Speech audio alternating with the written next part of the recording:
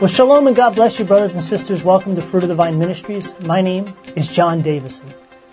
We're on chapter 6 of our study in the book of Esther, and we're taking a look at Esther being a picture of the bride of Christ, of interceding for the people of God on behalf of the king, going to the king on behalf of the people of God, and interceding for the people of God in the midst of the enemy, the adversary, trying to take out the people of God, trying to stifle, trying to kill them. Esther puts on her garments as the bride, and she goes before the king. And this is a picture of the bride of Christ going before King Jesus and petitioning for the church as the enemy comes into the church in these last days, tries to defile the doctrine, tries to defile the church, tries to get the church to be in error so that the church is weak and that the church is destroyed in these last days. And what we can do and what we're called to do on behalf of the people of God as those standing in right position with our Father. So here we go, chapter 6 of the book of Esther and verse 1. During the night, the king could not sleep. Now, this is the night after Esther came and had the banquet with the king. Now, notice what's happening. Esther now petitions the king. Esther fasts. Esther goes before the king. She has the scepter handed out to her. She touches it. She doesn't die. She has no fear of man. She goes before the king and she has this banquet. Then all of a sudden, a stirring happens in the king. Check this out. The king gets moved by what happens. It says, listen, verse 1, chapter 6, during the night the king could not sleep. Now all of a sudden something's changed in the king's position. See, as the bride of Christ, we can move the heart of God. We can move the position of God. Abraham even petitioned God on behalf of Sodom and Gomorrah. You know, there are many people that petitioned God. Even Moses petitioned God and said, listen, if you're going to blot out their lives, then blot mine out of your book also. In other words, he moved God's heart with his petition on behalf of the people. And God changed his mind based off of the actions and the responses that his people had towards the sin and the people dying around them. So during the night, the king could not sleep. So he ordered that the book of the memorable acts, the Chronicles, be brought, and they were read before the king. Scripture tells us that God has what's called a book of remembrance. There's a book of remembrance. And many of the patriarchs, when they prayed, they said, oh God, remember me. Remember what I've done. Father, remember what I've done for the kingdom. Remember what I've done for you, Father. It's not that God forgets these things. God remembers, he knows all things. But there's something about the relationship of the bride coming before the king and reminding the bridegroom of, hey, remember when we did this together? Do you ever sit down with your husband or your wife and you sit down and you look at a book and you look at like vacations that you went on and the person goes, yeah, that was so awesome. And you guys have this emotion stirring inside of you. It's during remembrance that things get stirred in the heart of one another. And so as you remember things, as you call God to remember things that you did together, it stirs his heart. He goes, yes, my loved one. Yes, my beloved. Wow, that was so great. Yes, let's do that again. And so the heart of God is being stirred right now. And he's the heart of the king at this point in Esther is being stirred right now. And he's asking for the scrolls of remembrance to be, let's look and see what happened here.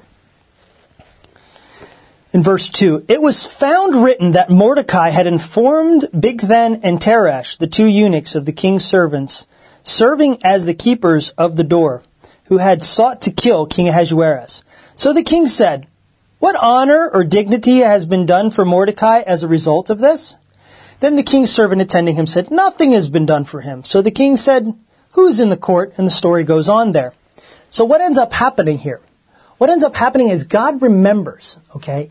God, when you stir God's heart, God remembers the good things that he did with those churches and those people that are in error within the body of Christ. He remembers what they did for him, the early days when they first got saved and they were on fire and they were sharing Jesus. Maybe they're backslidden now. Maybe they're not living for Christ now, but bring to God and say, listen, this person committed their life to you. I know they're backslidden, but Father, forgive them. Remember what you've done with them. Look upon them with favor. And look at what the king does. The king here says this in verse 9. It says, let the apparel and the horses for this man be handed by one of the king's nobles, officials, in order to dress the man whom the king delights to honor, as well as to lead him on horse through the city. Finally, let him proclaim, like this it shall be done for the man whom the king delights to honor. Then the king said to Haman, quickly take the apparel and the horse, as you have said, and do so for Mordecai the Jew, sitting at the king's gate. Of everything you have spoken, do not fall short of any of it. What's happening here? The very one that Haman wanted to destroy ends up being glorified by Haman. The petitioning of the king and the remembrance of what happened and what Mordecai did, the remembrance of that, allowed the king to bring him back up to a position of royalty. Put him back in the king's robes.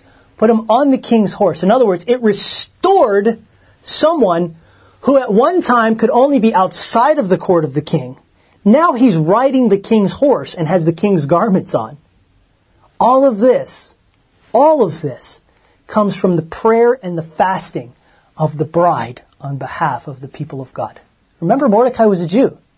He was the first one of the people of God that was exalted after fasting and prayer and petitioning the king and not being feared. This is awesome. So you might only see one person come, but there's more. Listen to this. Then the king said to Haman, quickly, take the apparel and the horses, as you have said, and do so for Mordecai the Jew, sitting at the king's gate. Of everything you have spoken. Listen. Verse 11. So Haman took the apparel and the horse, arrayed Mordecai, led him on horseback throughout the city, and proclaimed before him, like this it shall be done for the man whom the king delights to honor. As Mordecai returned again to the king's gate, Haman hurried to his house, mourning with his head covered. Oh, poor adversary. Guess what? He was just showed one, huh? He just got showed up. Why? Because the church decided to deny herself and get in alignment with the king's heart? Watch. Listen to what happens from here forward. This I find so interesting. This is what we moved into in the fasting and the prayer. All of a sudden, the people who were telling Haman that he should attack Mordecai and the Jewish people, those ones who once were fearless about destroying the people of God. Listen to what they give Haman's advice now. Verse 13, Haman recounted to his wife Zeresh and all his friends everything that had happened to him concerning Mordecai and lifting up Mordecai, the person he wanted to kill. Then his wise friends and his wife Zeresh said to him, listen to what these people do now. Listen to the demonic realm fear and tremble because the church fasted and prayed and aligned themselves with the heart of the king. Check this out. Quote, if Mordecai, before whom you have begun to fall, listen, they're already saying, look, you're beginning to fall. If Mordecai, before whom have begun to fall, is of Jewish lineage, then you will not be victorious over him. Rather, you will surely fall before him. While they were still talking with him, the king's eunuchs arrived and took Haman to the banquet that Esther had prepared. Listen to this. Listen to how encouraging this is. We entered the king's presence. But before that, we went fasting and praying. But before that, we put on our spotless garments and we removed sin from our lives. But before that, we accepted Jesus Christ as our Lord and Savior and made him our King of Kings and Lord of Lords. And so we made him king. We cleansed ourselves. We got sanctified by the Holy Spirit. We put on the spotless garments. Then we went into the king's presence.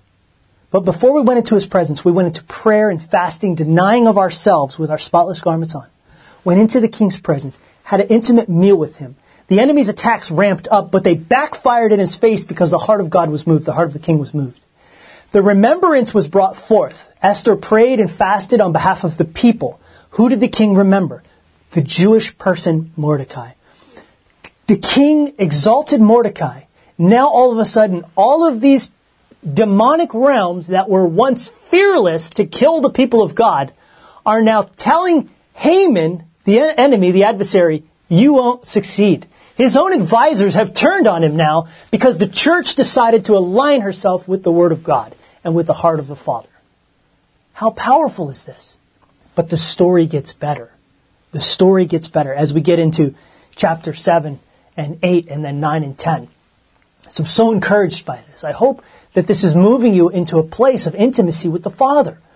I hope that you understand what it means to intercede for the people of God, for the church. I hope you understand what it means to be a spotless, unblemished bride for Jesus, for Yeshua.